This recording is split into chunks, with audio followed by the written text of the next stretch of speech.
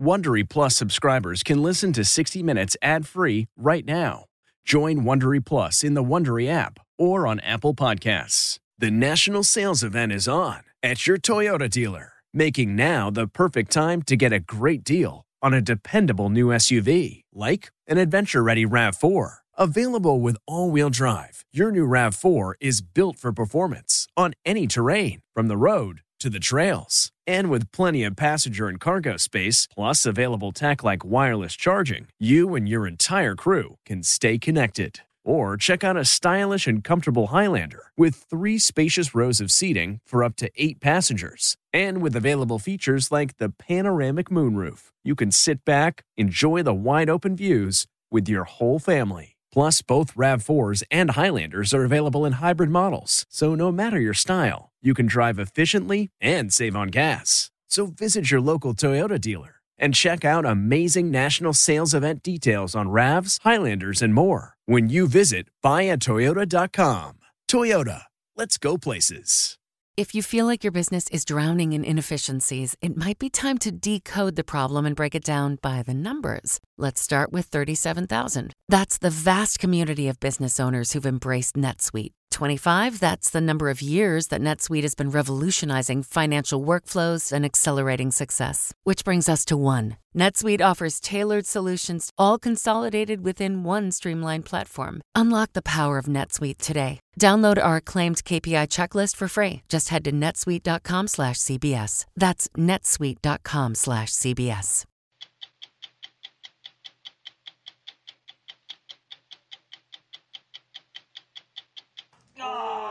See how strong Flint kids are? Dr. Mona is a bit of a superhero herself here because she was the first to link the water to high levels of lead in the children of Flint. The word lead, when you're a physician or a pediatrician, signals what in your brain? There is no safe level of lead. It impacts cognition, how children think, actually drops IQ levels. It impacts behavior, leading to things like developmental delays, and it has these life-altering consequences. Chris Downey had constructed the life he'd always wanted. An architect with a good job. That whole exterior. Happily married and coaching his 10-year-old son's Little League. But then something awful happened. He went blind, and that threatened to end his career. Is that sufficiently different? Oh, yeah. Or did it? I'm a kid again. I'm relearning so much of architecture. It wasn't about what I'm missing in architecture. It was about what I had been missing in architecture. You're not laid back when you play tennis. No, I think I'm a very intense person with a lot of energy. I live life and sports at maximum intensity. Tonight, we will try to explain how Rafa Nadal, the most intense tennis player of his generation, can come from a place like this, the sleepy, sunny island of Mallorca. Have you jumped off that? Yeah. Yeah. A couple of times, yes. Oh, man. I'm Leslie Stahl. I'm Bill Whitaker. I'm Anderson Cooper. I'm Sharon Alfonsi. I'm John Wertheim. I'm Scott Pelley. Those stories tonight on 60 Minutes. June's Journey is a fascinating hidden object mystery gaming app where you'll play as June Parker, tasked with a daunting obligation: solve your sister's murder. Set in the 1920s, the era of glitz and glam, this family mystery is one for the ages. Everyone's a suspect until your investigation determines otherwise. The clues are all around you, hidden within tricky twists and turns. You'll collect detailed information about each character in your photo album where you'll comb over every detail. You can even join a detectives club to chat and play with others or against them in the Detectives League. With hundreds of puzzles to solve, you should probably get started today. Discover your inner detective when you download June's Journey for free today on iOS and Android. You may remember the pictures from the water crisis 6 years ago in Flint, Michigan. Hundreds of angry residents holding up bottles of rust-colored water and demanding answers. Months of protests were waved off by officials who denied anything was wrong. The turning point came when a local pediatrician found conclusive proof that the children of Flint were being exposed to high levels of lead in their water and prompted the state to declare an emergency. Now, that same doctor is working to solve a mystery that still worries parents in Flint. What lasting damage did the water do to their kids? As we first reported in March, her initial findings were worse than she feared. But we begin with the legacy of Flint's water crisis. Once a week, hundreds of cars line up for bottled water at the Greater Holy Temple Church of God in Flint. You know you're too old to be driving. Come on. Where's your sticker, baby? Sandra Jones is in command. She is a pastor's wife. God bless. With the voice of a 4-star general. Let him go. Don't talk to him. Come around me. He's 90. Take his number. We're going to find a way to deliver to him. Jones keeps the cars moving. You almost got my toes. And the water coming. Each family is allowed 4 cases of water. On this day, they gave away 36,000 bottles. It just strikes me, it's been 5 years and you're still doing this. 5 years. And the thing about it is, it's not lightening up. Yeah. I could see it if it was lightening up, but it isn't. All right. It is not. The state stopped giving away bottled water 2 years ago because it said the water is safe. Sandra Jones relies on donations of water. What's it been like? It's been kind of hard. Larry Marshall was second in line. The widowed father of 4 got here at 5 a.m. He's been waiting 5 hours for water. Water should be a basic necessity that we shouldn't have to wait or stand in line for. You know, this is not a third world country, but we're living like one. Marshall, like many in Flint, still refuses to drink tap water. And if they come to you, the city or the state, and they say your drinking water is safe, are you going to believe them? No. They lie so much, and we know they lie. When they say something, it's like talking to the wind, you know. I don't believe nothing they say. None of the politicians, none of them. Flint, once a prosperous hub of the American auto industry, was nearly bankrupt back in 2014. Officials hope to save money by switching the city water source from the Great Lakes to the Flint River. Clean water, Flint! Almost immediately, residents began noticing something wasn't right. The water was rust-colored, and many people had rashes. What do we want? Clean water! When do we want it? Now! But Michigan's Department of Environmental Quality and the city insisted the water in Flint is safe. Later, a state investigation found those officials hid the fact that the river water was not treated with chemicals that would prevent the pipes from corroding. So for months, the water ate away at Flint's old pipes, releasing lead into residents' tap water. They were poisoned. I mean, they were poisoned by this water. They were all exposed to toxic water.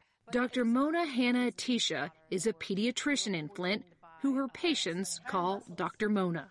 Oh, see how strong Flint kids are? Dr. Mona is a bit of a superhero herself here because she was the first to link the water to high levels of lead in the children of Flint. So within a few months of being on this water, General Motors, which was born in Flint and still has plants in Flint, noticed that this water, our drinking water, was corroding their engine parts. Let's just pause. Like, the drinking water was corroding engine parts. So they were allowed to go back to Great Lakes water. Didn't anybody at that point say, if it's corroding an engine, maybe this shouldn't be going into our bodies, into our kids? I mean, that should have been like fire alarm bells, like red flags. So what did it take before your eyes opened about this? Yeah, it was the word lead. Because the word lead, when you're a physician or a pediatrician, signals what in your brain? There is no safe level of lead. We're never supposed to expose a population or a child to lead because we can't do much about it. It is an irreversible neurotoxin. It attacks the core of what it means to be you. It impacts cognition, how children think, actually drops IQ levels. It impacts behavior, leading to things like developmental delays, and it has these life-altering consequences. In 2015, Dr. Mona and a colleague started digging through blood test records of 1,700 Flint children. including the kids she sees at the Hurley Children's Clinic. Ready? Okay. The nonprofit clinic serves most of Flint's kids. The city is 53% black and has one of the highest poverty rates in the country. So we looked at the children's blood lead levels before the water switch, and we compared them to children's blood lead levels after the water switch. And in the areas where the water lead levels were the highest, in those parts of the city, we saw the greatest increase in children's lead levels. Armed with the first medical evidence that kids were being exposed to lead from the water, Dr. Mona did something controversial. She quickly held a press conference to share the blood test study before other doctors reviewed her work. So it was a bit of an academic no-no, kind of a form of academic disobedience. But you knew that. I knew that, but there was no choice. There was no way I was going to wait to have this research vetted. 2 weeks later, Michigan Governor Rick Snyder ordered the water switched back to the Great Lakes and declared a state of emergency. I say tonight, as I have before, I am sorry and I will fix it. But the damage was done. Dr. Mona estimates 14,000 kids in Flint under the age of 6 may have been exposed to lead in their water. I never should have had to do the research that literally used the blood of our children as detectors of environmental contamination. 3 years after the crisis began, the percentage of third graders in Flint who passed Michigan's standardized literacy test dropped from 41% to 10%. I'm very concerned about my children. And not only my children, but I'm concerned about the children of Flint. Kenyatta Dotson is still fearful of the water, even though the state is spending more than $300 million to fix the water system. The city promised to replace all 12,000 supply lines that may have been contaminated with lead by last fall. Now they say the work won't be done until summer. Dotson says she and her daughters will continue to use bottled water for cooking and brushing their teeth. I need time to come back to a place where I feel whole again. You don't feel whole right now? Oh, no. Would this have happened in a rich white suburb? Maybe it would have happened in a rich white suburb. Would it have continued for as long as it has? I don't believe so. We found many parents in Flint still bathe their young children with bottled water, first warmed on the stove, then brought to the tub. When I'm in clinic, almost every day, a mom asks me, is my kid going to be okay? So that's the number one kind of anxiety and How do you answer that? I sit down, I sometimes hold their hand, and I reassure my patients and their parents, just as I would before the crisis, to keep doing everything that you're supposed to be doing to promote your children's development. The Flint Registry is now live. In January of 2019, she launched the Flint Registry, the first comprehensive look at the thousands of kids exposed to lead in Flint. The goal of the federal and state-funded program is to track the health of those kids and get them the help they need. So today is the final day of his assessment. The registry refers hundreds of kids to specialists who conduct 8 hours of neuropsychological assessments of their behavior and development. Dr. Mona shared her preliminary findings with 60 Minutes. Before the crisis, about 15% of the kids in Flint required special education services. But of the 174 children who went through the extensive neuro exams, specialists determined that 80% will require help for a language, learning, or intellectual disorder. What are you going to do? There's not much we can do. So there's no magic pill, there's no antidote, there's no cure. We can't take away this exposure. But incredible science has taught us that there's a lot that we can do to promote the health and development of children. And that's exactly what we're doing. Through the registry, already 2,000 Flint children who are exposed to lead have been connected to services such as speech and occupational therapy, which some may need for the rest of their lives. But we also realized that our research, our science, this data and facts was also an underestimation of the exposure. Why underestimated? Because we were looking at blood lead data done as part of these surveillance programs, which are done at the ages of 1 and 2. Lead in water impacts a younger age group. It impacts the unborn. To determine that impact, Dr. Mona turned to a novel technique developed by Dr. Manish Arora at New York's Mount Sinai Hospital. He examines baby teeth. Baby teeth begin to grow in utero. Just like growth rings in trees, every day a tooth forms a ring.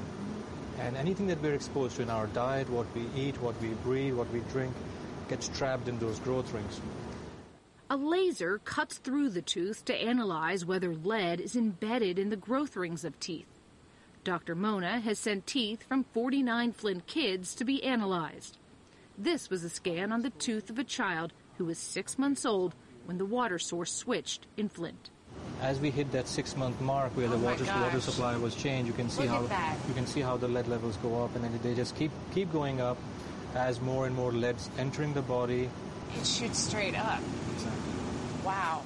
For the first time, researchers can pinpoint to the day, even before birth, when a child was exposed to lead from the water and at what levels. Those early years are a critical time for brain development. You're taking giant steps. As we were following Dr. Mona's work in Flint, another American city was forced to hand out cases of water. Testing on the drinking water in Newark, New Jersey, found lead levels 4 times higher than the federal limit. In some places, higher than Flint. Newark officials were warned about its water more than 2 years ago. Newark, New Jersey is like living Flint all over again.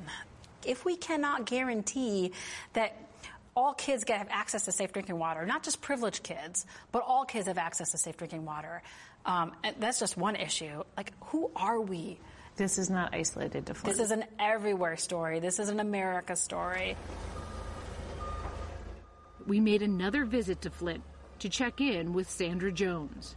Okay, let's move him out. Y'all moving too slow. Let's move him out. Y'all need to keep up with him. That's it. That's the way you do that. She was still in command despite temperatures in the single digits. Come on, hop out.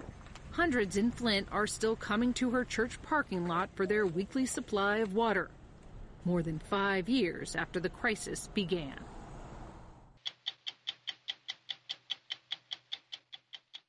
Do you ever wonder where all your money went? Like every single time you look at your bank account?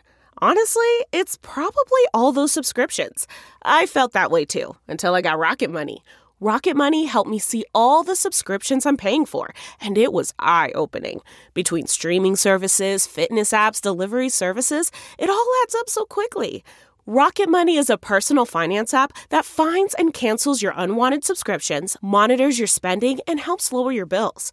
Rocket Money has over 5 million users and has helped save its members an average of $720 a year, with over 500 million in canceled subscriptions. Stop wasting money on things you don't use. Cancel your unwanted subscriptions by going to rocketmoney.com/Wondery. That's rocketmoney.com/Wondery. rocketmoney.com/Wondery. At age 45, Chris Downey had pretty much constructed the life he'd always wanted. An architect with a good job at a small housing firm outside San Francisco, he was happily married with a 10-year-old son. He was an assistant Little League coach, an avid cyclist. And then doctors discovered a tumor in his brain. He had surgery, and the tumor was safely gone, but Downey was left completely blind. As we first reported in 2019, what he has done in the decade since losing his sight, as a person and as an architect, can only be described as a different kind of vision. Several mornings a week, as the sun rises over the Oakland estuary in California, an amateur rowing team works the water. It's hard to tell which one of them is blind, and Chris Downey thinks that's just fine. It's really exciting to be in a sport where nobody looks in the direction they're going. You're faced this way in the boat, and you're going that way. So, okay, even Steven. We were just talking about that whole exterior. It's not exactly even Steven in this design meeting, where Downey is collaborating with sighted architects on a new hospital building. Or under the canopy where you can have downlights. But he hasn't let that stop him. Here you are in a profession that basically requires you to read designs and draw designs. You must have thought in your head, that is insurmountable. No. You never thought, I never thought that. You never thought the word insurmountable. Lots of people, friends that were architects, and anybody else would say, oh my God, it's the worst thing imaginable to be an architect and to lose your sight. I can't imagine anything worse. But I quickly came to realize that the creative process is an intellectual process. It's how you think. So I just needed new tools. New tools? Downey found a printer that could emboss architectural drawings so that he could read and understand through touch. They look like normal prints, normal drawings on the computer, but then they just come out in tactile form. So it is like Braille, isn't it? Right. And he came up with a way to sketch his ideas onto the plans using a simple children's toy, malleable wax sticks that he shapes to show his modifications to others. And he says something surprising started to happen. He could no longer see buildings and spaces, but he began hearing them.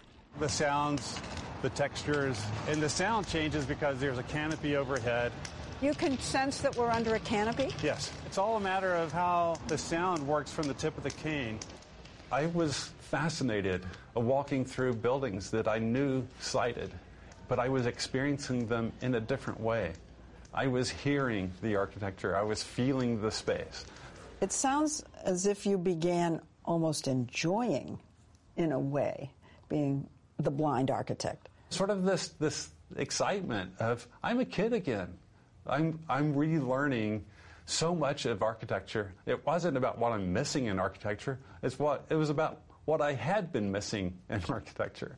Is that sufficiently different? Oh, yeah. Chris Downey's upbeat attitude doesn't mean that he didn't go through one of the most frightening experiences imaginable and struggle. He and his wife Rosa were living in this same home with their son Renzo, then 10, when Downey first noticed a problem while playing catch with Renzo. The ball kept coming in and out of sight. The cause turned out to be a tumor near his optic nerve. Surgery to remove it lasted 9.5 hours.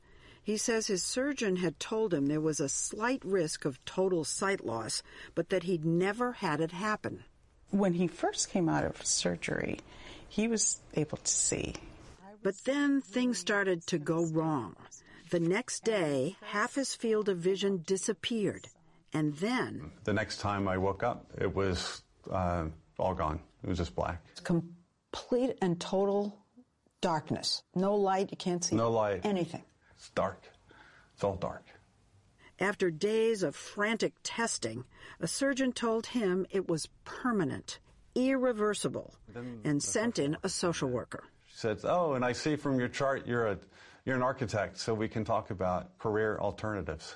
Career alternatives? Yeah. Right away. And been told I was officially blind for 24 hours. And she's saying you can't be an architect anymore. She was saying we can talk about career alternatives. So I felt like these walls were being built up around me, just like, yeah, you're getting boxed in. Alone that night in his room, Downey did some serious thinking about his son and about his own father, who had died from complications after surgery when Downey was 7 years old. I could quickly appreciate the wonder, the joy of, I'm still here. It was actually joy? Yeah. It's like, I'm still here with my family. My son still has his dad. You know, your eyes are tearing up. You know that. Yeah. Sorry. I always have a hard time talking through that. He knew that how he handled this would send a strong message to Renzo. I had been talking with him about the need to really apply himself. At the age of 10, it's that point where if you want something, you really have to work at it. And here I am, facing this great challenge. So, motivated to set an example, he headed back to work only 1 month later.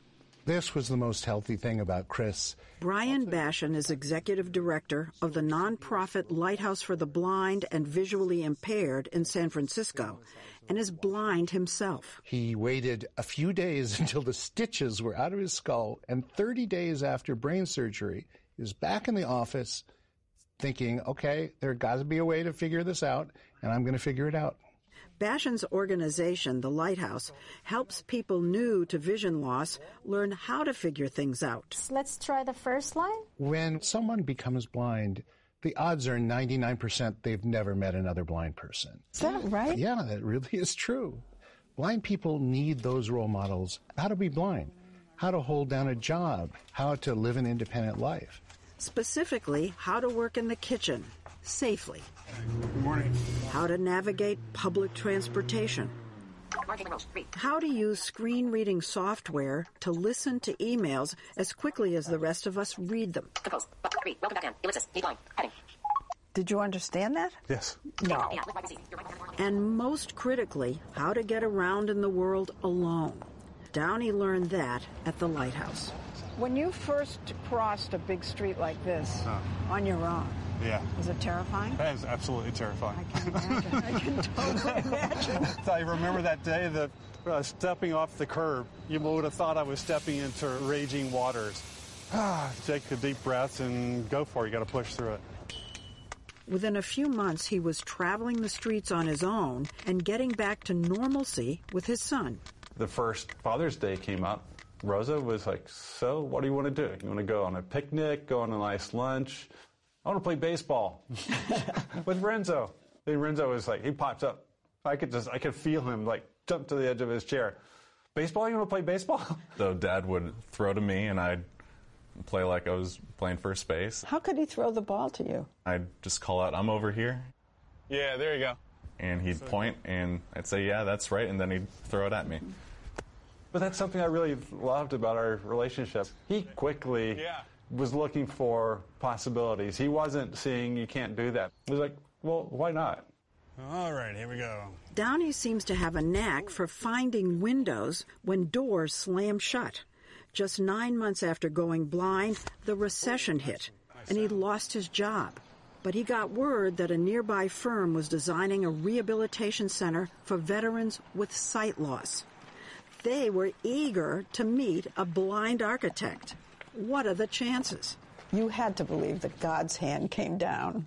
It took my disability and turned it upside down. All of a sudden, it defined unique, unusual value that virtually nobody else had to offer. Nobody. Yeah. Starting with that job, Downey developed a specialty, making spaces accessible to the blind. He helped design a new eye center at Duke University Hospital, consulted on a job for Microsoft, and signed on to help the visually impaired find their way in San Francisco's new and much delayed 4-block-long Transbay Transit Center, which we visited during construction. If you're blind, you don't drive, all right? We don't like it when we drive. So, we're committed transit users. So the question was, how on earth do you navigate this size of facility if you're blind? His solution? Grooves set into the concrete running the entire length of the platform. Now we'll just follow this, following those grooves. With a subtle change from smooth to textured concrete to signal where to turn to get to the escalators. Would you like to give it a try? Okay. I know to go straight because of this line, and I feel, oh my. So it's pretty obvious. I can hear the difference from here. It's something sighted people may never notice, and that's precisely the point. Downey believes in what's called universal design, that accommodates people with disabilities, but is just as appealing to people without them. It's the approach he used for his biggest project yet, consulting on the total renovation of a new 3-story office space for his old training ground, the Lighthouse for the Blind. Coming into blindness need not be some dreary social service experience, but rather more like coming into an Apple store, thinking that there might be something fun around the corner. One of Downey's ideas was to break through and link the 3 floors with an internal staircase that sighted people can see and the blind can hear. In blindness, it's so wonderful to be on the 9th floor and hear a burst of laughter up on the 11th floor, or to hear somebody playing the piano on the 10th floor. For the hallways, Downey chose polished concrete because of the acoustics. I can hear the special tap of somebody's cane or the click of a guide dog's toenails. Click of a dog's toenail? Yeah. Well, is that good or bad? That's great. It's like you're seeing somebody coming down the hall. I know the sound of individual people who work here by the way they use their cane or the kind of walk they have. You can really distinguish between people by how they tap their cane. Absolutely. If you hadn't had Chris working on this building, a blind architect, it wouldn't have been as rich or so subtle, for sure. Spring 2018 marked the 10-year anniversary of Downey losing his sight. So what did he do? He threw a party, a fundraiser for the Lighthouse, where he's been student, architect, and now president of the board. Maybe a slightly bizarre thing, celebrating my 10-year blind birthday. But when you're 55 and you have a chance to be 10 again, you take it. I get the feeling that you actually think you're a better architect today. I'm absolutely convinced I'm a better architect today than I was sighted. To the north, okay. If you could see tomorrow, would you still want to be able to feel the design? If I were to get my sight back, it would be, I don't know. I would be afraid that I'd sort of lose what I've really been working on. I don't really think about having my sight restored. There's be some logistical liberation to it, but will it make my life better? I don't think so.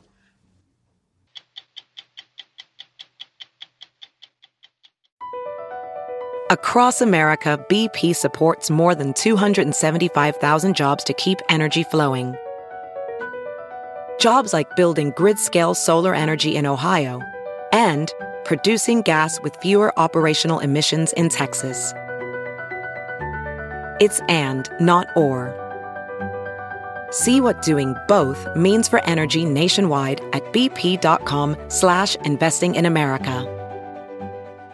Were it not for the global pandemic, this would have marked the middle weekend of Wimbledon, the peak of the tennis season.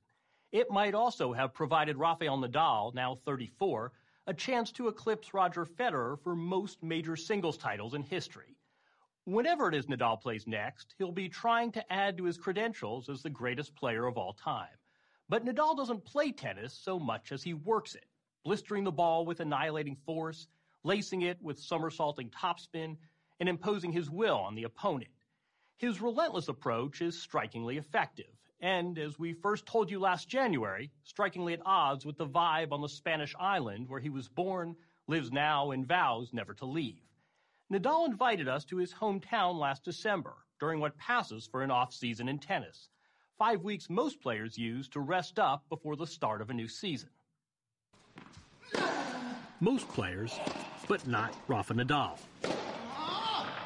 We found him blasting away at practice every morning, deploying his lefty forehand and double-fisted backhand. Every bit as dialed in as he is during his matches. Such is his intensity, Nadal requires 2 sparring partners. His main coach, Carlos Moya, was once the world's #1 ranked player himself. And even he struggled. That was easy, Nadal joked. Hola. Good to see you. Good to see you. Full disclosure, I've covered Nadal for 15 years on the Pro Tennis Tour, but this was our first extended on-camera interview. He's fluent in English, but expresses himself more freely in Spanish. You are not laid back when you play tennis. No. I think I'm a very intense person with a lot of energy. I live life and sports at maximum intensity. This is how I feel it. In 2019, the world felt it. Perhaps the best 6-month stretch of Nadal's career, even by his dizzyingly high standards.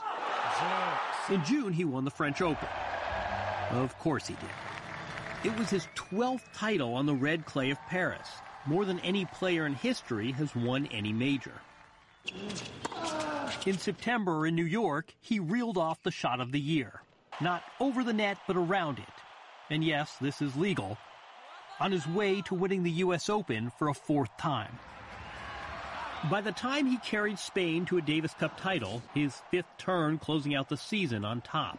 As one observer put it, even at this stage of his career, Nadal plays like he's broke.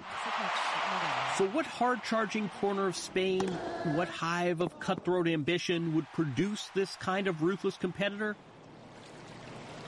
Actually, it's Mallorca, the largest of Spain's Balearic Islands. A patchwork of turquoise coves, mountain ranges, rolling meadows, Mallorca floats comfortably in the Mediterranean. Think of it as something akin to a tennis ball Spain volleyed in the direction of Italy. The usual historical suspects, Carthaginians, Romans, and Moors, all left their mark here. How many generations of Nadals have been on this island?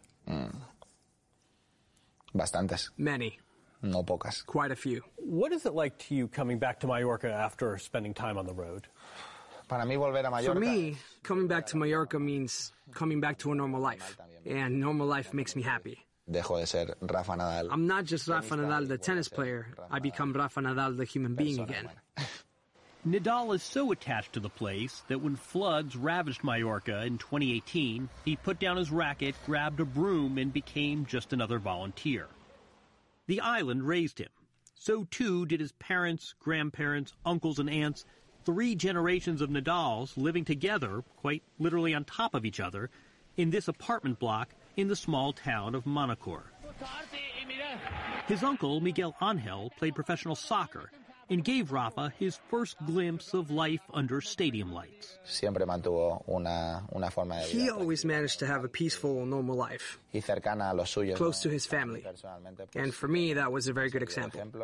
But it was another uncle, Tony Nadal, then a local tennis instructor, who recognized Rafa's talent. Normally, when you throw the ball to most kids, they wait for the ball to come to them. But when he was 3 years old, he went straight for it.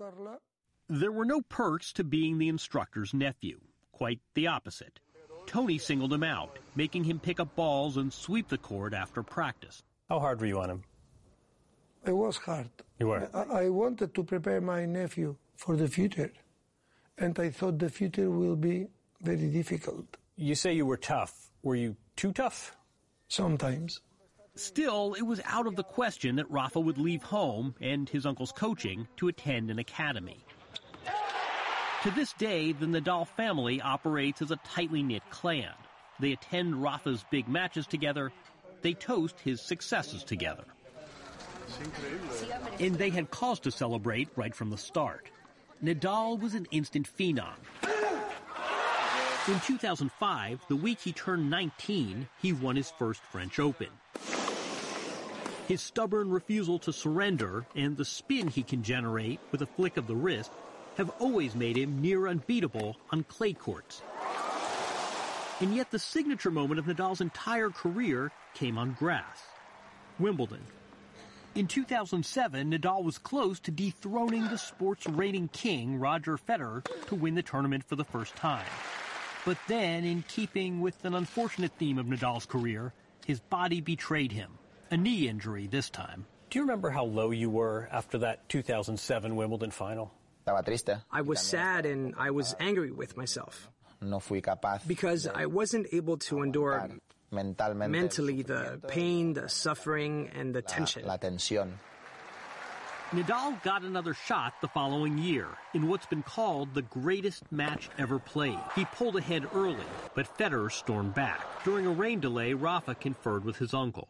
I'm telling you, at that point, I thought Rafael was more likely to lose than to win. And then he looked up at me and said, relax, I'm not going to lose this match. Maybe Federer will win, but I'm not going to lose. Winning Wimbledon was a dream. And beating Roger and the way I won, it's something I will never forget. Nadal didn't just overcome Federer, he confronted another persistent nemesis, the doubt in his head. You once said to me, if I don't feel doubt, I'm going to be in trouble. Doubt is very important to my success. What do you mean by that? If you don't have doubt, it probably means that you're being arrogant. Most athletes might think the exact opposite, that doubts are bad. You're saying doubts are almost a power, a strength. I think so, yes. I think it's good for me because then I feel alert. Because tennis is a sport where things can change very quickly. That's the great beauty of our sport. A great beauty of Nadal, for all his focus and aggression, he's also unfailingly sporting, which sometimes distinguishes him from colleagues. You haven't broken too many rackets in competition, have you? How many? Do you know the total? Yes, sí. What is it? Zero. Never broken a racket. What is that about? My family, they wouldn't have allowed me to break a racket. For me, breaking a racket means I'm not in control of my emotions. In full control of his emotions, at least until the last point, he's amassed 19 majors, only one behind Roger Federer's record of 20. But in this unrivaled sports rivalry, Nadal leads the head-to-head matchups 24-16. Ever done a long interview and not been asked about Roger Federer? Does that bother you? No, encantado. I'd be delighted. A rival, a colleague, a friend? What is your relationship? Creo que un poco de todo. I think it's a little bit of everything. Creo que hemos tenido We've had a very intense rivalry throughout our careers, but it's been a very healthy rivalry. Sana, una rival. An elegant, respectful rivalry. Respetuosa. We've also reached a stage in our lives where we are able to appreciate that it's not just about winning. Nadal did admit to being jealous of Federer in one respect. Do you ever envy the health of your rivals? Sí. Yes, sometimes I do.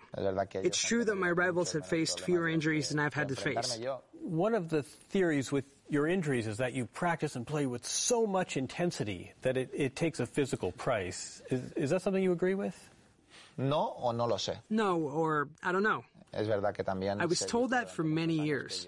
I was told that because of the way I play, I would never have a very long career. But hey, I'm still here. For this, the final set of Nadal's career, Uncle Tony has stepped aside, and Rafa has a new voice in his ear. Carlos Moya is, naturally, a fellow Mallorcan. What percent of his intensity did you have when you were a player? 10%. 10% as intense as Rafa Nadal. And yet you come from the same place. Yeah, he's a different one, not me. Here in Mallorca, we are like this. He's the exception. Yeah, he's the exception, yeah. Nadal turned his sleepy hometown of Manacor into a worldwide tennis destination. The Rafa Nadal Academy is a sprawling complex for enthusiasts and aspiring pros. When we asked Nadal if he ever considered moving his operation, as if to emphasize the point, he switched to English to answer. Honestly, not. A lot of people does because of taxes. Not for you. For me, it was difficult to take that decision because I have all the people that I love here, and I will win much more money if I move to another place. But moving to another place, if I am not happy, could be very, very expensive. Last October, Nadal married his longtime girlfriend, Maria Francisca Perello. Yep, she's Mallorcan too. She helps run Nadal's charitable foundation and tends to avoid the public eye. Though we found them together one night, hosting a group of donors. How did you ask her to marry you? After 15 years, we don't need to talk much. Just what we have to do. Yes or no? Well, here we are. Nadal took us to a plot of land he bought recently where he and his wife will eventually break ground on a new family home. He told us he'd planned to have kids by now. Then again, he also thought he'd be off the tour by now. This is the port of Manacor. My parents living there. Oh, your parents live across the bay? Yeah, other side. And yeah, it's good because I have the boat too, very close. So that helps because... Oh, you keep a boat here? Yeah. Yeah, so in 30 minutes I am in the boat. 3 minutes you're in the boat and you're out in the Mediterranean fishing. Exactly.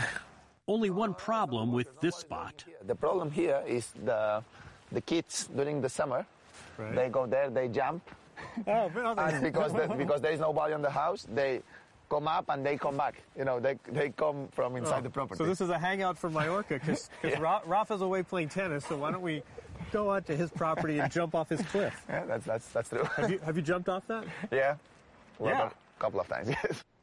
Maybe it was the effects of being back home. Maybe it's because he is back on top. But we found Rafael Nadal ready to take the measure of his entire surpassing career. You've had some incredible victories and you've had some gutting losses. What is more intense, the joy of winning or the pain of losing?